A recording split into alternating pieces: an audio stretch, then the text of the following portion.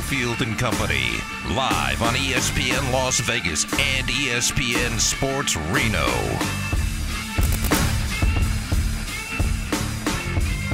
All right, welcome in Reno, Cofield, here at Silver Sevens. Come on down. Vegas Golden Knights came up a little earlier tonight against Calgary. 77-cent beers in that 6 o'clock start all the way through the game. 77-cent beers, bottles of Bud Light, and Mick Ultra. Good spot. You can play the machines here, get your A-Play card. Tons of giveaways each and every week. You can qualify for points, obviously, by playing each and every day here at Silver Sevens. Angel is alongside. We got some good guest spots coming up. We'll get into the world of college football and sports gambling a little later in the hour with Brad Powers. More on the XFL. We got the home opener of the Vegas Vipers in just a few days. So we'll talk to one of those players, one of the defensive players for the Vipers in just a little bit. But right now we open the hour in Reno and in Vegas with the Big Four. Battleborn Injury Lawyers presents the Big Four at 4. Number 4. So we were just talking to Xavier Pope about what some people in sports, and I think it applies to fans, but what some people in the sports media will call a lull or a slow period. I've never prescribed to that. I think it's completely ridiculous, especially here in the state of Nevada. There is so much going on. And as an example, we're getting ready for the March 4th weekend, which is completely insane. I swear every day I find out about some new sporting event that's going down. I'm like, wow. All right, there's going to be a lot of venues and a lot of events, and some of them are also out of town, for example. For both markets that we're speaking to right now, UNLV will be at Nevada on that March 4th weekend. But we've got a big fight here with the UFC, with John Jones return after like 3 years. We've got NASCAR weekend. There's some awesome concerts. There's a big tennis event at the MGM Grand Garden Arena. So a lot of cool stuff going on that weekend of March 4th. But, when it comes down to it, it's all about what's going on with the National Football League, even now and even that weekend, because the offseason is something everyone looks forward to, because it's a time of hope, right? We've got so many franchises that are frankly pathetic once the season starts. The offseason gives you hope. The draft, also some cap room, and I thought USA Today did a pretty good job with a write-up of the teams that have the most upside, or at least could have the most exciting offseasons. One of them is already a winner. The rest are teams that are trying to get to that next level. One of them is the Bengals, and when you think about it, the Bengals are still in pretty good shape here because, they got to work on this deal with Joe Burrow, but they won at a high level, and they don't have to pay Joe Burrow yet. And when they do pay Joe Burrow, it's going to be a little more backloaded, so it's not going to come into effect right away. So that's a team to look for because they're already really good, and they've got almost $36 million to spend in free agency, and they're in a position where they can go in the draft and go, all right, who's ever at our slot, we might have a couple of needs, but we frankly can go best player available, which is a unique spot, and only a few franchises can actually do that. Also on the list, the Lions are going to have a really cool offseason here, and they can nail it because, one, remember, they rolled the dice on Jameson Williams, so he's going to be a rookie, essentially a rookie next year. He got a little cup of coffee recovering from the ACL there, so we got to see him. They've got $13 million in cap space, and then because of the trades, the Matt Stafford trade hasn't all of it hasn't kicked in yet in terms of the picks. Lions are going to add to the group they have now, which won 8 of 10 down the stretch. They've got 4 of the top 55 selections in the draft, and pick number 6 and 18. I think Seattle's going to be really interesting because Seattle outperformed expectations. And a lot of that was based on the fact that, hey, Russell Wilson's gone. It looks like they're going to tank. They didn't tank. Geno Smith outperformed what we normally think of Geno Smith. Now, here's the thing. The offseason will get real exciting and almost a joke if they overpay Geno Smith, and they've got big decisions to make there because they got a big number underneath the cap at $31 million. Do not overpay Geno Smith. And then, the last team to mention, we were just talking about it with Xavier Pope, who's a Chicago guy. The Bears have a lot of flexibility. They've got a high pick in the draft. They've got a quarterback who's just about panned out, but if they wanted to flip him for more players and picks, they could do that, and Justin Fields would be coveted if they feel like Bryce Young at Alabama is a more guaranteed prospect moving forward versus Justin Fields. They can make that call. So they're going to have a really exciting offseason, and if they don't do anything, they're probably going to get one of the best defensive players, prospects in the country. in the draft. All right, number 4. Number 3. Check that. Number 3. I thought we were doing Big 5. I forgot. We switched to Big 4 about 6 months ago. Well, we got a lot of interesting local news when it comes to venues. This just came in from the local paper. Elon Musk and his Boring Company, the one that's building tunnels underneath Las Vegas, with a plan of eventually having 69 stops on this loop. They've got 3 right now, and I think what they're dealing with is a lot of red tape in Clark County and in Vegas in general, right? Because there's going to be parts of Vegas that you want to have, if you're really going to have an underground transport system, you have to deal with that. The state as well. Well, there's a little less red tape in dealing with UNLV, and this is interesting. If you go to the Thomas and Mack and you leave on the Tropicana side of things, or we'll say the west side of things because there's a lot of Tropicana sides to it, but if you leave on the west side and you look out, there's another giant parking lot. Well, they're in agreement with Elon Musk and his Boring Company to sell about an acre and a half of property near the Thomas and Mack.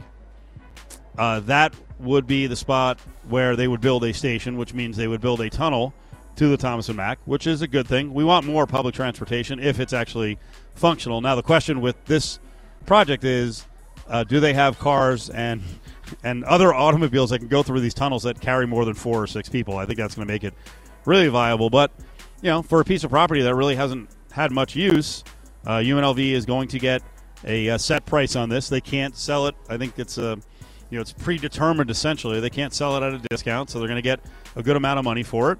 And I don't know what number stop it's going to be overall, because who knows when it's going to be done. I mean, the expectation is it'll be done pretty quickly, but there will be a stop at Thomas and Mack, which I would hope eventually leads to a stop at the airport. And as I mentioned, there's supposed to be 69 stops along the way, so hopefully they get this thing going, because we've made a big investment with Musk and the idea of this tunnel system, so let's get it going. But there'll be a stop at UNLV, which will be good for the arena with shows and with concerts, and maybe students can live a little further from campus, and maybe we can get some cars off the road. Wouldn't it be a good thing in a city that's growing and growing and growing? Number 2.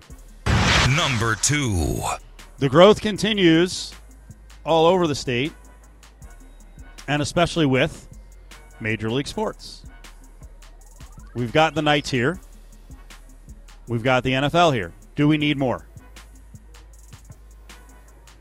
Is MLS a major league sport? I would say it's close. If it's not a top 4 major league sport, it's in that group of 5, 6, 7, 8. I don't know that it really makes a profit. I think there are some clubs that make money, but I always question MLS because I think a lot of it is, and it's been reported as a pyramid scheme while they try to get things up going full bore. I don't know that people are making a ton of money, and Don Garber keeps mentioning us. He's the MLS commissioner as a candidate. We don't have a soccer stadium. Now, there's an idea that if this big project goes down on LV Boulevard near Blue Diamond, where they would build a NBA arena, a multi-use facility, a casino, some residential stuff, and it's a big piece of property, and an MLS stadium, that would be the goal. Now, who are we in competition with? Like 8 cities. And we were played the last time around. We had no shot.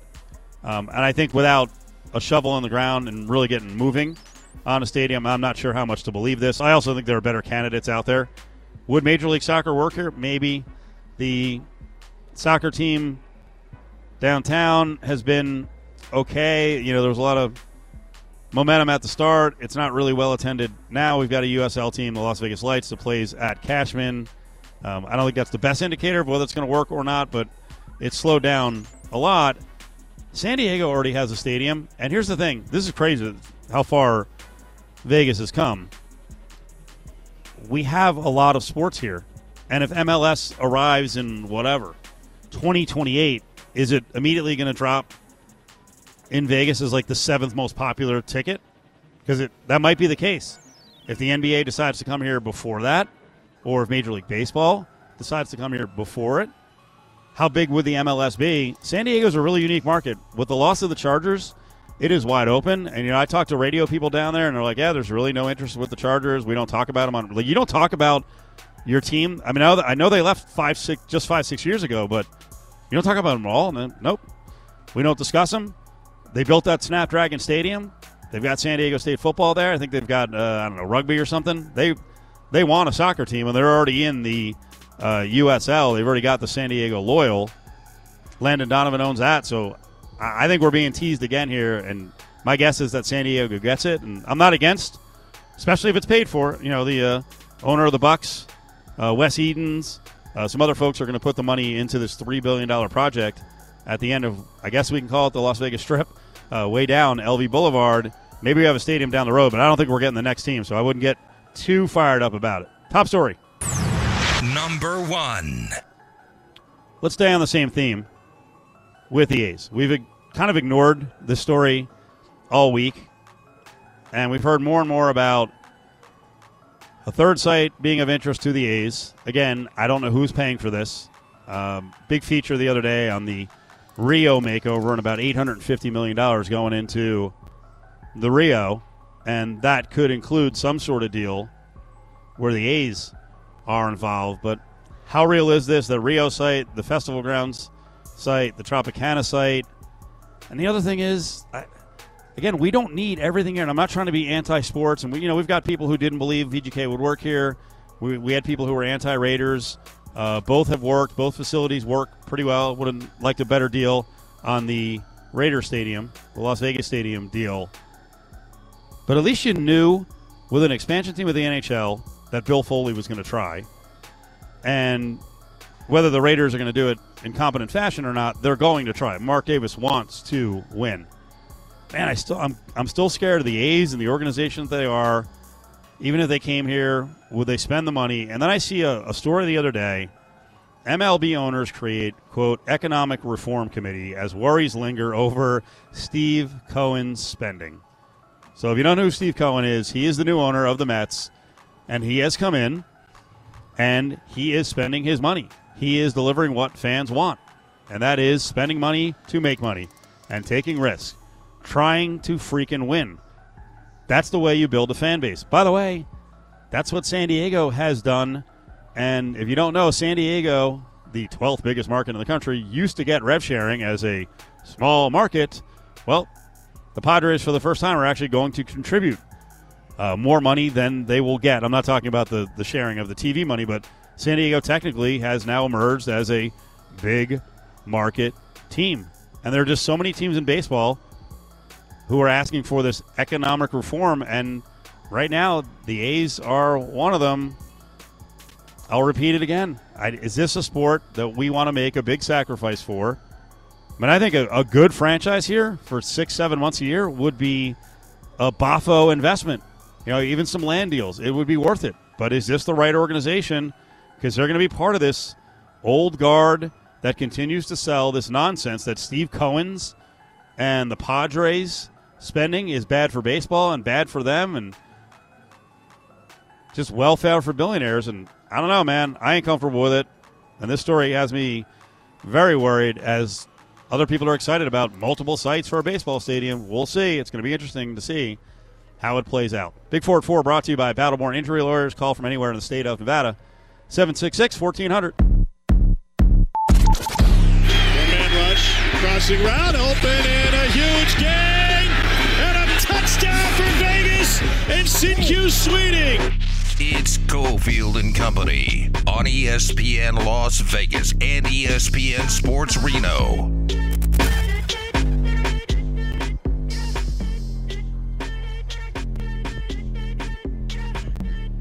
All right, rolling on this Thursday, you hear some XFL action on the way back. XFL comes back a little bit earlier this week. We got multiple games going on today. So all over FX and the ESPN family. Tonight we have St. Louis in Seattle. That'll be a 6 o'clock start. That's up on FX. Of course, Saturday, right here in town, the DC Defenders are going to take on the Vegas Vipers. Cashman Field, 4 o'clock start. We'll be running the radio call of the game. on Raider Nation Radio 920. Again, that'll be a 4 o'clock kickoff. The announcers on that will be Raiders Latino voice Harry Ruiz, along with our own Damon Cotton. Again, that's 4 o'clock on Saturday. Vipers game number 2, home opener at Cashman. Wanted to bring in one of the players who's out there for what turned out to be an outstanding defensive performance by the Vipers. One, Mr. Harriel, who's playing in the defensive backfield. He joins Cofield and Company here in Vegas. How are you, sir? I'm doing great. Thank you for having me. So give me your impression of game number 1 and how it felt for you guys, like the football you've played. Did it feel like a big-time atmosphere? What was it like? First off, it was a blessing for all of us. All of us won that opportunity to be able to showcase our talents, to be able to play at the next level. I felt like, offense and defensively, we came out prepared. Obviously, we came up short, but, for the first game, I felt like we went out there and gave our all. We got some corrections to make up, and I feel like we're going to come out on Saturday and have a good turnout. What corrections on defense? Just little things. Getting stops, getting more 3-and-outs, creating more turnovers, winning the turnover battle. Obviously, watching the film, we did some good things, but, it's not a perfect game if they put points on the board. So if we can get a shutout or hold them to under 10 points or whatever, I feel like that's a good game for a defense. You've played a good amount of football. What is it like on the defensive sidelines? I cover the sport, so I work the sidelines. I work it for UNLV football. What is it like when, be honest, when your quarterback is struggling a little bit, and then there are pick sixes? You got to keep it together on the sidelines as a defense. You can't start to get splintered. Yeah, for the most part, we have the offense's back, like they will have our back. If we had a bad game, they'll probably come out and score a lot of points. But for us, it's more of, picking each other up. Adversity is going to happen in the game. So if a mistake happens, the defense has to come back and get a turnover right back. As you're playing in the game, did you look around at some of your defensive teammates and you're like, that guy's like, does that happen during a game where you're like, that guy's pretty good? Like, I didn't know he was that good. Like, were you impressed by anyone, around you or in front of you? Well, from our team, yes. Me going to a smaller school, I never got to play with certain athletes like Deontay or Marvin Evans or Max or Rob. These guys, it's a different level of football, and they showed me that, at the levels that they played at, the athleticism and the potential is a lot higher. So I was really impressed with a lot of the guys, actually. So let's talk about your background. We're talking to Mr. Harriel. And by the way, we should explain to people, I'm not being extremely respectful of you. Your first name is Mr., right? Which your parents are creative with the names given to you and your brothers and sisters. What your brothers and sisters' names are? So I have a younger brother. His name is Sir Mister. I have another sister. Her name is Janaya. And then I have two other brothers as well, Frankie and Johnny. Okay, Frankie and and Johnny I must be like. I have another sister named Princess Arya. Okay. Oh, is that right? Is that right? Now, wait. Does one of your sisters? Is she at Stanford playing basketball? Yes. Yeah. I have a sister. She's a redshirt freshman at Stanford. Wow. Please tell me she's the smartest one amongst her brothers and sisters. Are you guys all that smart?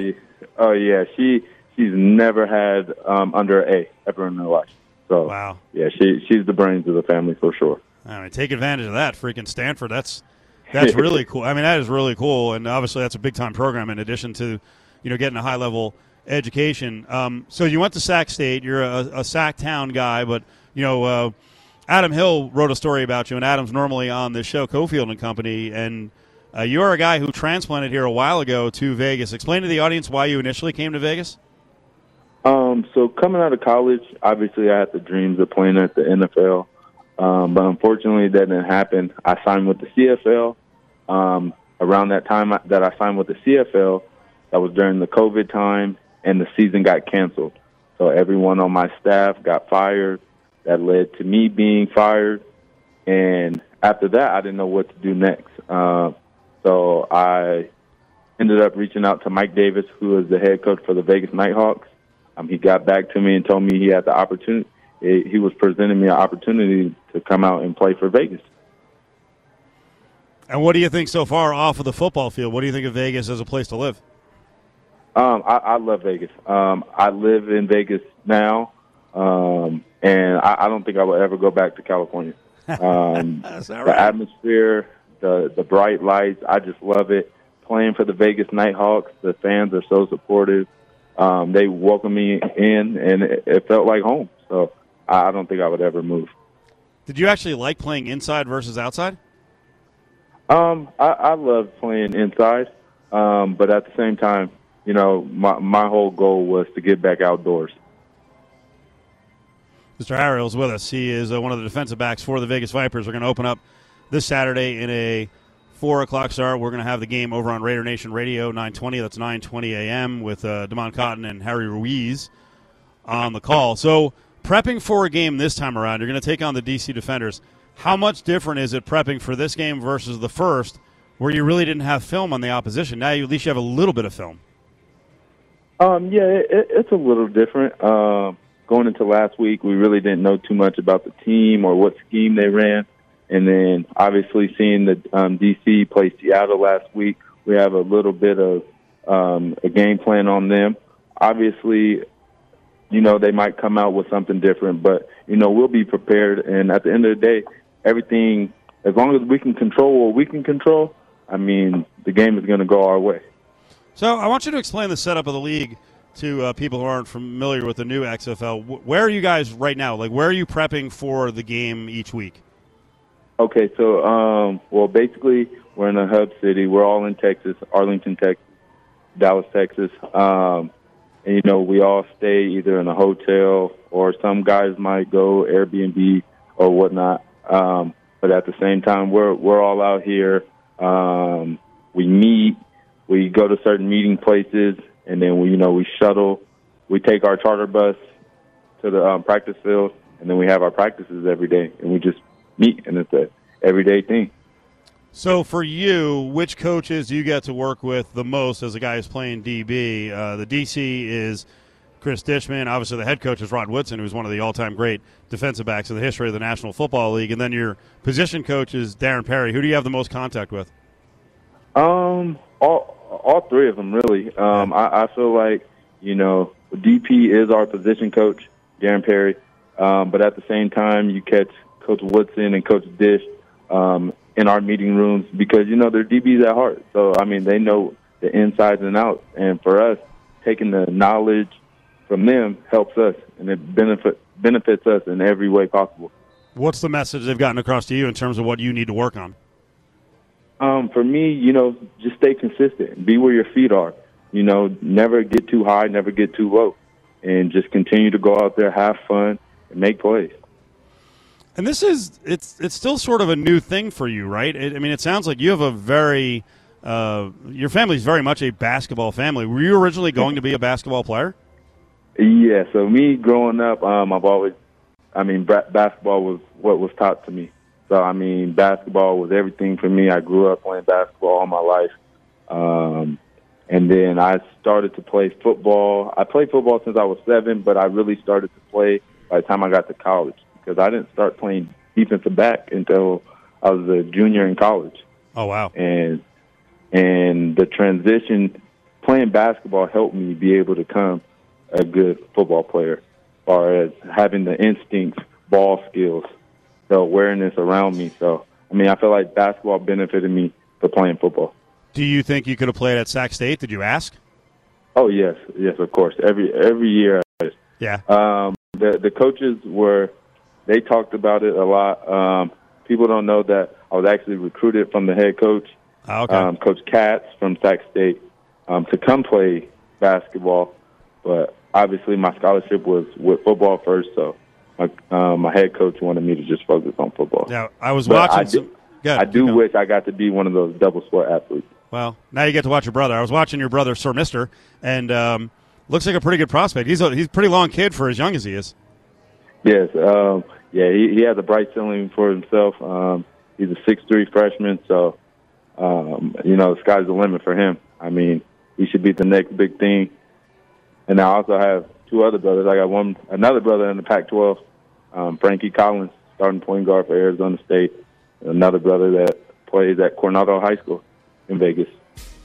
All right, you drop a bomb on us at the end. I'm up against it, but yeah, next time we talk to you, we got to talk about your other brothers, and yeah, of course, everyone here knows Frankie as well. Thank you so much, and we'll see you out at the game on Saturday. Good luck in the game. I appreciate it. Thank you. There he is. There he is, Mr. Harriel, one of the defensive backs with the XFL team, the Vipers. They play 4 o'clock on Saturday at Cashman. It's Cofield and Company, live on ESPN Las Vegas and ESPN Sports Reno.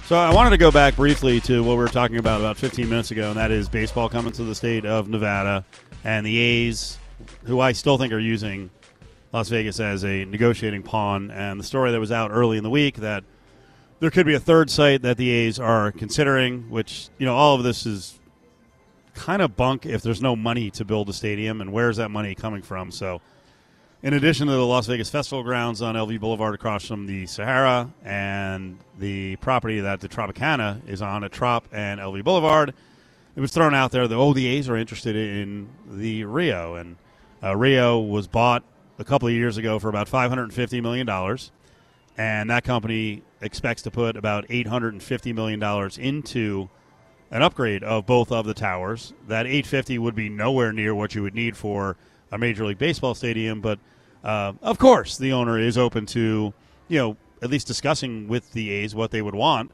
with extra property. That's how big the property is. I think it's 88, might be underselling it. I thought I read it was 89 acres, and they do have a lot of it is parking lot space. There's a massive parking lot there, and that's where a baseball stadium could go. And then I mentioned, 20 minutes ago, my worry is, are we bringing a sport to Las Vegas and an organization that's not going to match what we have here? And what we have here is intense competition. Like, you better try to win, and that's everywhere. No matter how small the sport is or the highest level, the Raiders are going to work forever because it's the NFL. But the NFL can do that. At some point, if the Knights are not good for a couple of years in a row, Knights tickets will be pretty easy to get. Like, you have to win. We've seen that with UNLV in football and basketball. You don't win, people will not show up. Some of the minor league sports, if the experience is not good, it's not necessarily just about winning, but if the experience is not good and the promotions aren't good, people will not show up. And that is the problem with the whole deal with baseball, because if it was the first sport coming here, of course, everyone would be fired up. They would deal with the fact that the A's organization stinks and they only win 60 games a year and they don't seem to be trying to get any better. All they're doing is lining up a move or to get their $1 billion deal done in Oakland with the Howard Terminal. This is a hard place to get people to come out. People get free stuff here all the time. They get spiffed all the time. So the product better be a high-level product, and people have to believe in it. And some of the stuff that comes out of baseball about economic disparity and actually being down on owners who try and spend a lot of money, that's not good. It's not good. The other thing that's weird is baseball seems to be trying to not reinvent itself, but like with these weird tweaks, speeding up the game. I hate to tell you, cutting 15 minutes off a baseball game isn't going to bring people back in droves. Everything's gotten faster in sports. I sit here each week, and I didn't get to watch last night's episode. I'll watch it later today.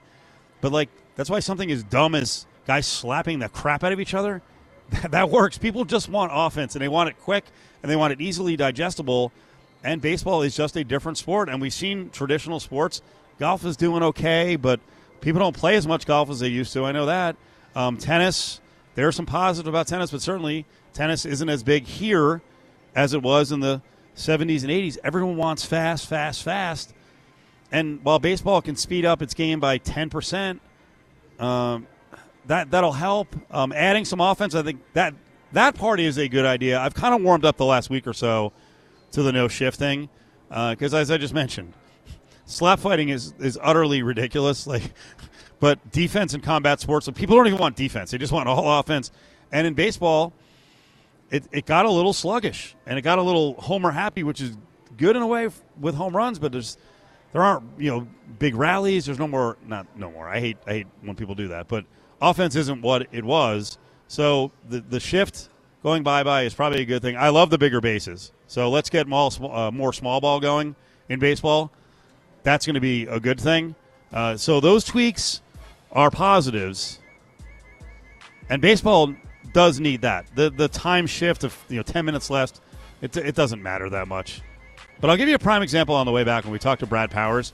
College football is trying to, in some ways, speed up the game, like cut the games down. And football on both the collegiate front and the NFL doesn't need to do that, while baseball does. It's Cofield and Company's Eye on Sports Betting with Brad Powers. Bring in Brad Powers, college football expert, professional bettor. Brad, how you doing, buddy? Hey, doing well. Thanks for having me. So, I wanted to get your opinion on a bunch of things around college football. And first, I wanted to get to some of the rule changes that are being discussed. And I was just comparing and contrasting to what they're doing in baseball, where baseball is trying to speed up the game a little bit. I don't know if it's going to make that much of a difference. Maybe it's needed. Why is college football discussing some things that'll – are they doing it for time of the games or for safety reasons? Did you see the list that came out about potential rule changes? I don't know what they're doing. I mean, I didn't hear any issues from this. This is something that pretty much came from left field. So they can say safety, but, I mean, if it was all about safety, we wouldn't be adding 8 teams to a playoff, and you got, a few teams going to be playing as many as, 16, 17 games if they're going to win it all. So, I mean, if it's truly about player safety, that wouldn't be the case. So, I guess they're trying to speed it up, but, I mean, if you wanted to really do that, I mean, the main root of the problem is, I mean, you got 20-minute halftime, and then, I mean, it seems to me, I mean, and I've been watching college football for 30 years, I mean, commercial timeouts are much more prominent than what they were 30 years ago. So, I mean, if it came down to it, and it was really about the time, I mean, again, it comes down to, I don't know why. This just came out of left field. Certainly, I mean, it's going to be actionable if they decide to implement all these changes, because we've already seen scoring down last couple of years as is, and it'll continue to go down if these changes are implemented. Yeah, ideas like the clock will run after first downs except inside of 2 minutes and a half. Clock runs on incompletions once the ball is spotted. You just mentioned scoring is down. Now we're going to try to reduce scoring more, and I think you hit on the elephant in the room. How about we be more creative and not have these super long blocks of commercials and put more stuff in-game with signage and split screens and that kind of stuff? I've never heard I've rarely heard people talk about the length of games, and when they do, you're like, well, then don't watch. We love this, and we like comebacks, and we like high octane down the stretch. It's just weird. But to your point about being actionable, I mean, have you even started to crunch the numbers on this? Like how much?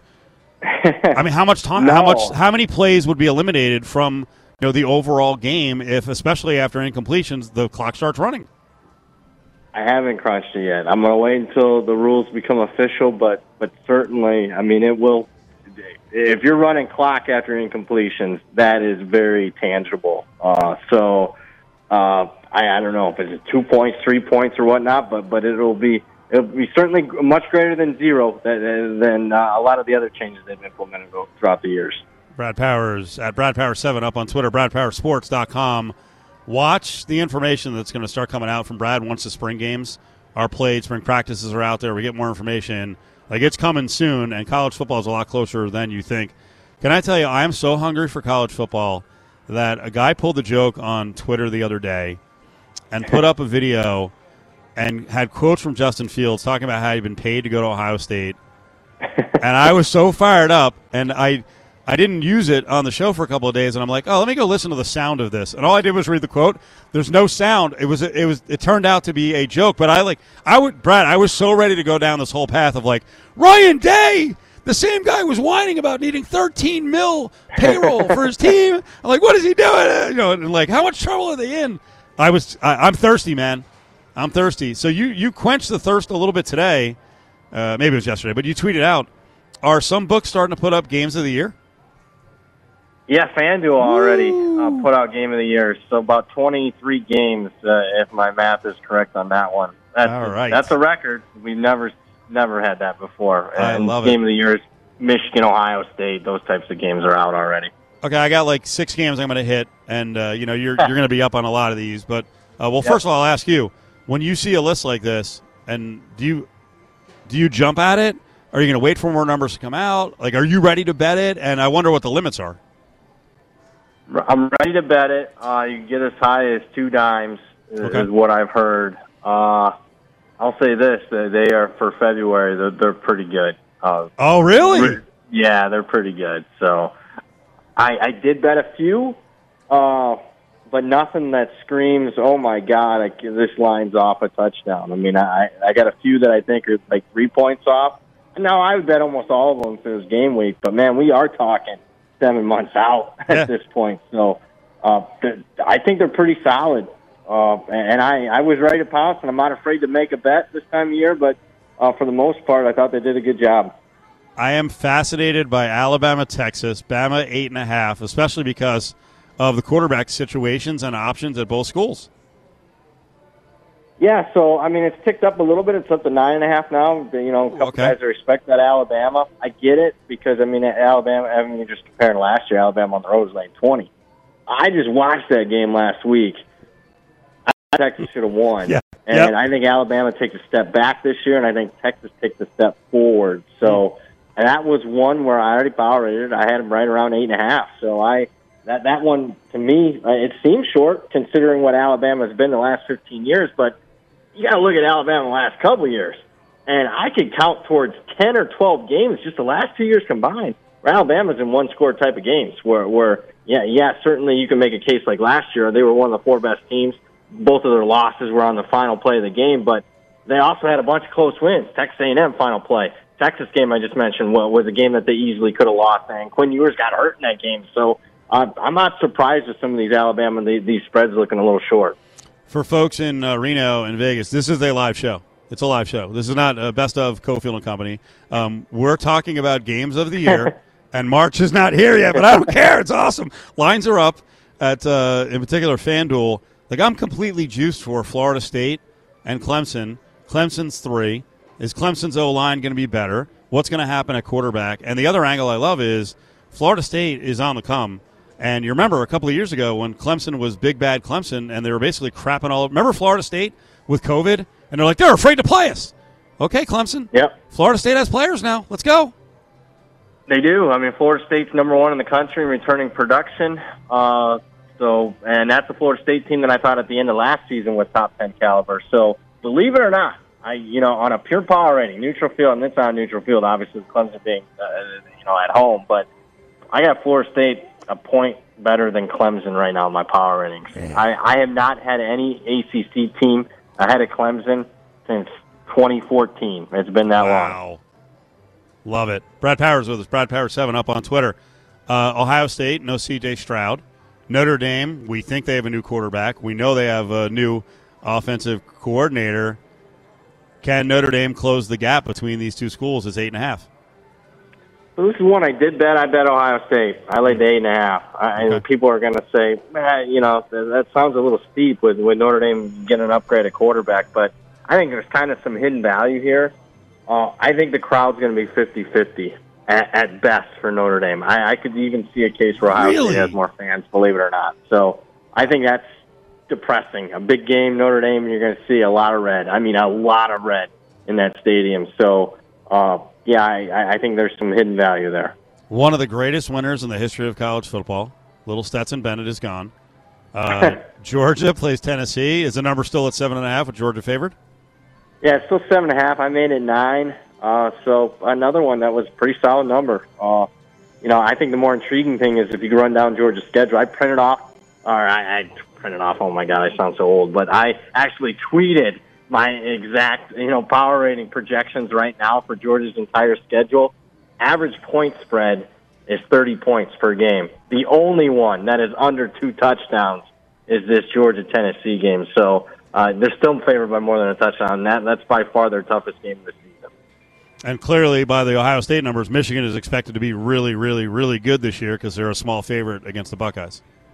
Yeah, first time Michigan's favored over Ohio State since 2011. I don't disagree. I think, at least on paper, on a neutral field, I got them right around pick'em. So, I mean, my early power rankings actually had Michigan by 3 in this game, and right now Michigan favored by 1. So, not surprised to see the Wolverines favored over the Buckeyes. That's crazy, considering it hasn't happened in 12 years. Spring practice is beginning all over the country. I saw that San Diego State and the Mountain West Conference just started the other day. There was a good preview on the MW Wire just talking about their quarterback situation, wide receivers, some coaching changes that we're aware of here in Vegas because UNLV had 2 of their guys who were fired actually picked up by San Diego State. So I'm excited to see around the Mountain West what things look like. I saw that you just pointed out, if I can speak English, that your followers just went past 51,000. You always mention, hey, now I have this many followers and they could fill up this stadium. You go on a stadium tour. I'm always very fired up for this time of year. Yeah.